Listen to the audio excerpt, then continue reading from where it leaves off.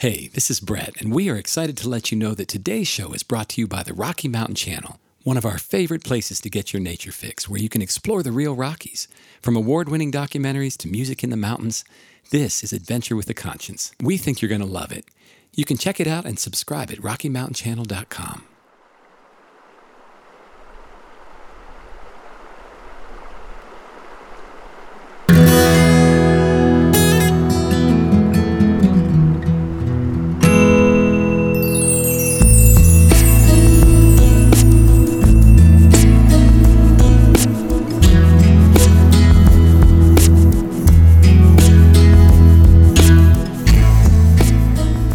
Welcome to the mountain.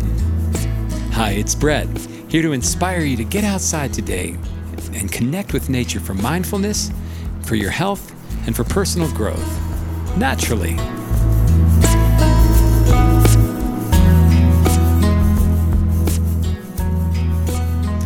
Well, it's another Walden Wednesday here at Mountain Zen Den, and that means we're going to take some time to read from authors and poets and naturalists like Walt Whitman and Ralph Waldo Emerson and Henry David Thoreau, and another one of my favorites that is often overlooked. In fact, I think he's one of the best kept secrets when it comes to nature writers, and it's Enos Mills, also considered the father of Rocky Mountain National Park. He was inspired by John Muir to fight for legislation for the area now known as Rocky Mountain National Park. So we're really grateful for him and his passion and love for nature. And today we're going to be reading from the first chapter from his book, Wildlife on the Rockies, called Colorado Snow Observer. And I invite you to listen closely to his unique wit and dry sense of humor, because it's easy to miss if you're not paying close attention. Through his beautiful book, Wildlife on the Rockies, Enos Mills helped me fall even more in love with this area. I hope you do too. Colorado Snow Observer. "Where are you going?" was the question asked me one snowy winter day. After hearing that I was off on a camping trip, to be gone several days, and that the place where I intended to camp was in deep snow on the upper slopes of the Rockies, the questioners laughed heartily.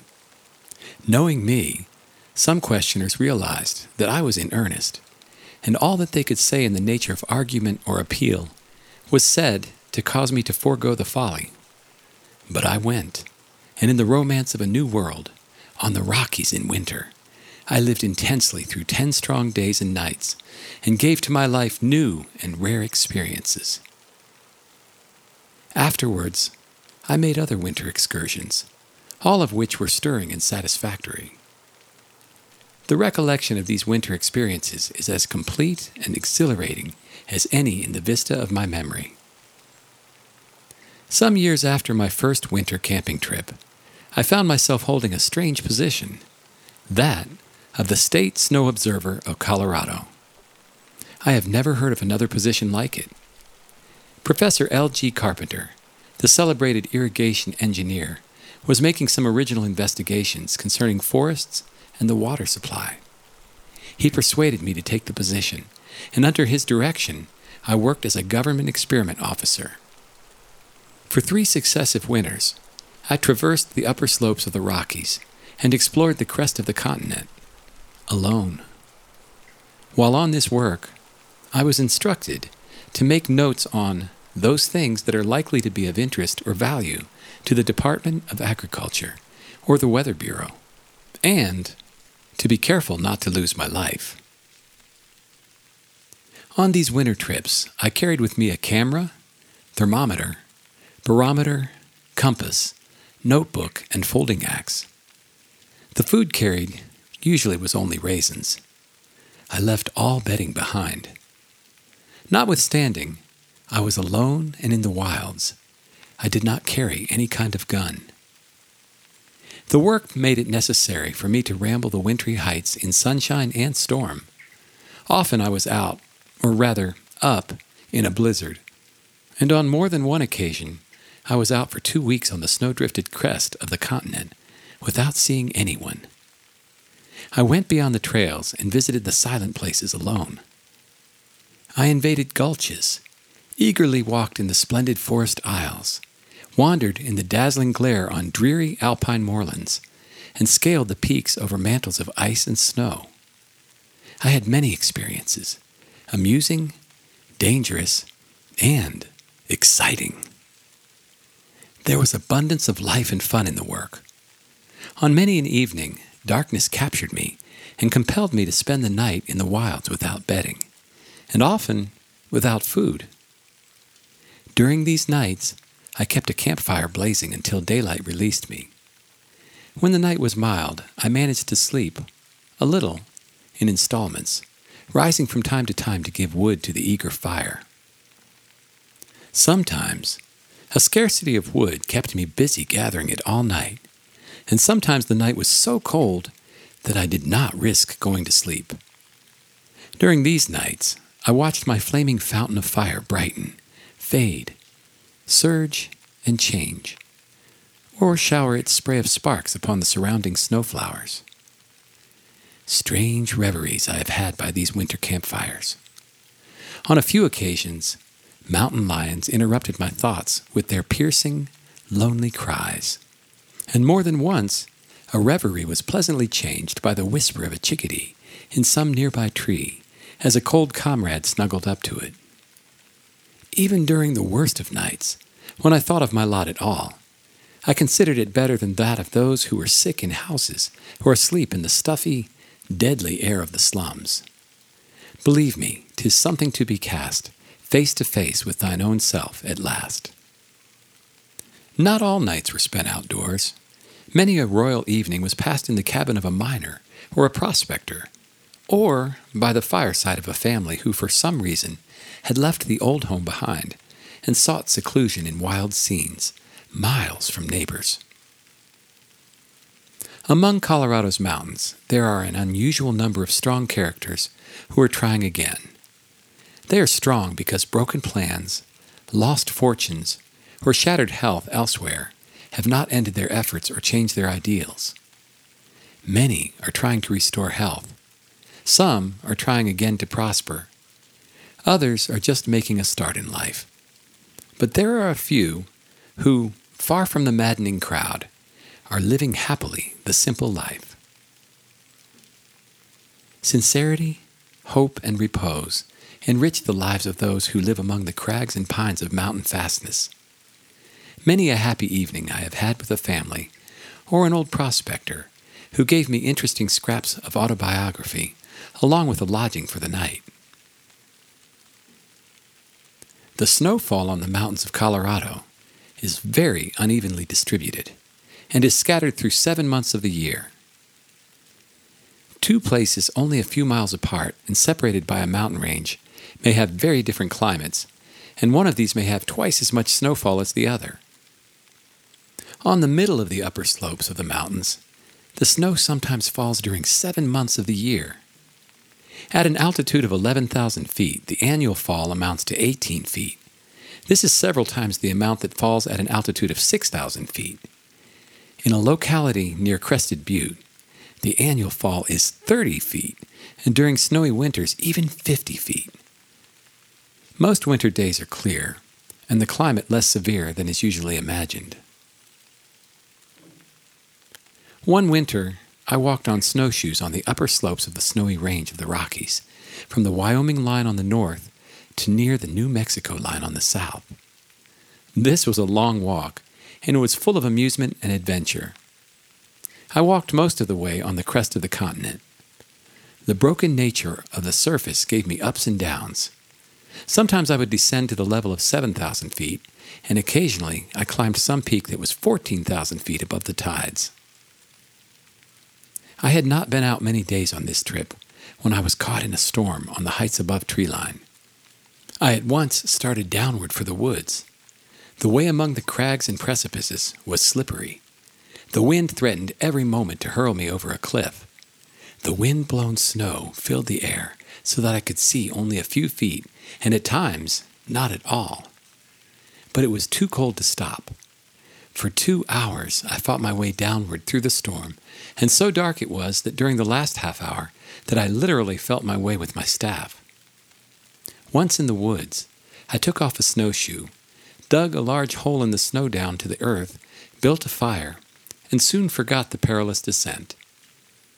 After eating from my supply of raisins, I dozed a little and woke to find all calm and the moon shining in glory on a snowy mountain world of peaks and pines.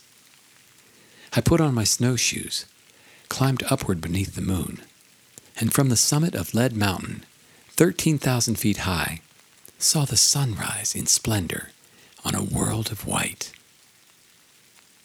The tracks and records in the snow which I read in passing made something of a daily newspaper for me. They told much of news of the wilds. Sometimes I read of the games that the snowshoe rabbit had played, of a starving time among the brave mountain sheep on the heights, of the quiet content in the ptarmigan neighborhood, of the dinner that the pines had given the grouse, of the amusements and exercises of the deer's stamping ground, of the cunning of foxes, of the visits of magpies, the excursions of lynxes, and the red records of mountain lions. The mountain lion is something of a game hog and an epicure. He prefers warm blood for every meal and is very wasteful. I have much evidence against him. His worst one-day record that I have shows 5 tragedies. In this time, he killed a mountain sheep, a fawn, a grouse, a rabbit, and a porcupine.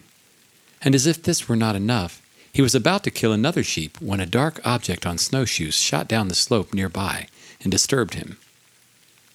The instances where he has attacked human beings are rare, but he will watch and follow one for hours with the utmost caution and curiosity. One morning, after a night journey through the wood, I turned back and doubled my trail. After going a short distance, I came back to the track of a lion alongside my own. I went back several miles and read the lion's movements.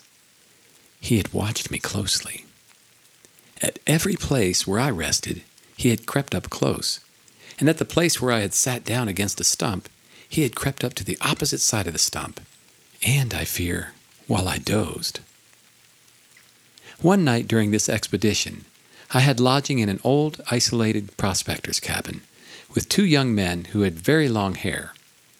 For months they had been in seclusion, gathering wonderful herbs, hunting out prescriptions for every human ill, and waiting for their hair to grow long. I hope they prepared some helpful, or at least harmless prescriptions, for ere this they have become picturesque and I fear prosperous medicine men on some populous street corner. One day I had dinner on the summit of Mount Lincoln, 14,000 feet above the ocean. I ate with some miners who were digging out their fortune, and was the only caller in 5 months. But I was not always a welcome guest. At one of the big mining camps I stopped for mail, and to rest for a day or so. I was all rags and tags, and had several broken strata of geology and charcoal on my face in addition. Before I had got well into the town, from all quarters came dogs, each of which seemed determined to make it necessary for me to buy some clothes. As I had already determined to do this, I kept the dogs at bay for a time, and then sought refuge in a first-class hotel. From this, the porter, stimulated by an excited order from the clerk, promptly and literally kicked me out. In the robings of winter, how different the mountains than when dressed in the bloom of summer.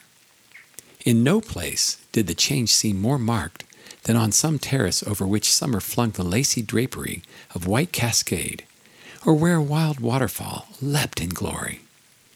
These places in winter were glorified with the fine arts of ice, frozen music, as someone has defined architecture, for here winter had constructed from water a wondrous array of columns, panels, filigree, fretwork, relief work, arches, giant icicles, and stalagmites as large as, and in many ways resembling, a big tree with a fluted full-length mantle of ice.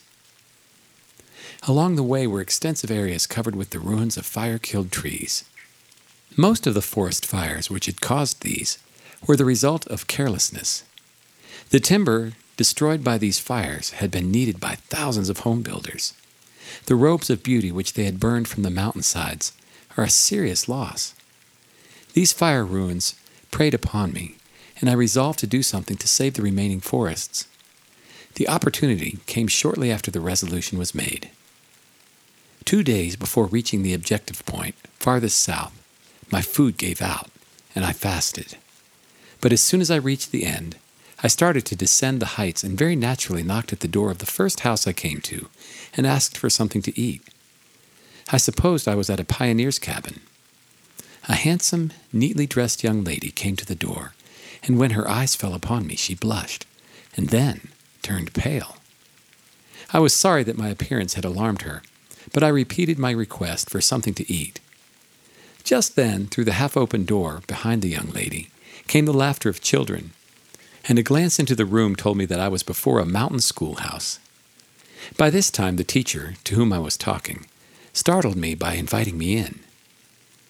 As I sat eating a luncheon to which the teacher and each one of the 6 schoolchildren contributed, the teacher explained to me that she was recently from the East, and that I so well fitted her ideas of a Western desperado that she was frightened at first.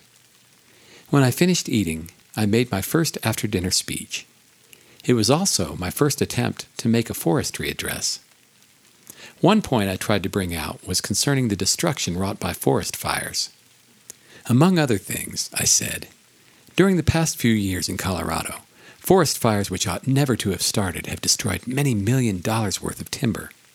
And the area over which the fires have burned aggregates 25,000 square miles. This area of forest would put on the equator an evergreen forest belt 1 mile wide that would reach entirely around the world. Along with this forest have perished many of the animals and thousands of beautiful birds who had homes in it. I finally bade all goodbye, went on my way rejoicing, and in due course arrived at Denver, where a record of one of my longest winter excursions was written.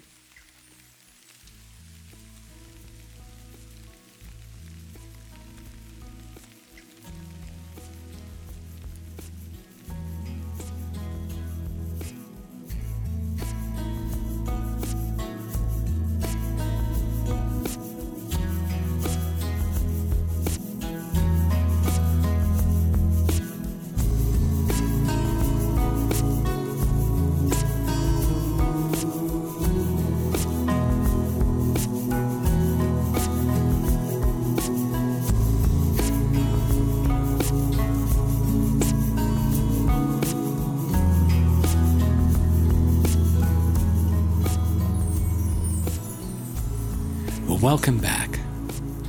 I hope you enjoyed that as much as I did. There's something about being on a snowy mountain in the solitude, without having to dress up warmly for it, that kind of fills the soul, doesn't it? Well, I hope today inspired you to get out and do get some nature of your own. And remember that life is a gift, nature's a gift, and you are a gift back to the world. We'll see you back here next time, my friend.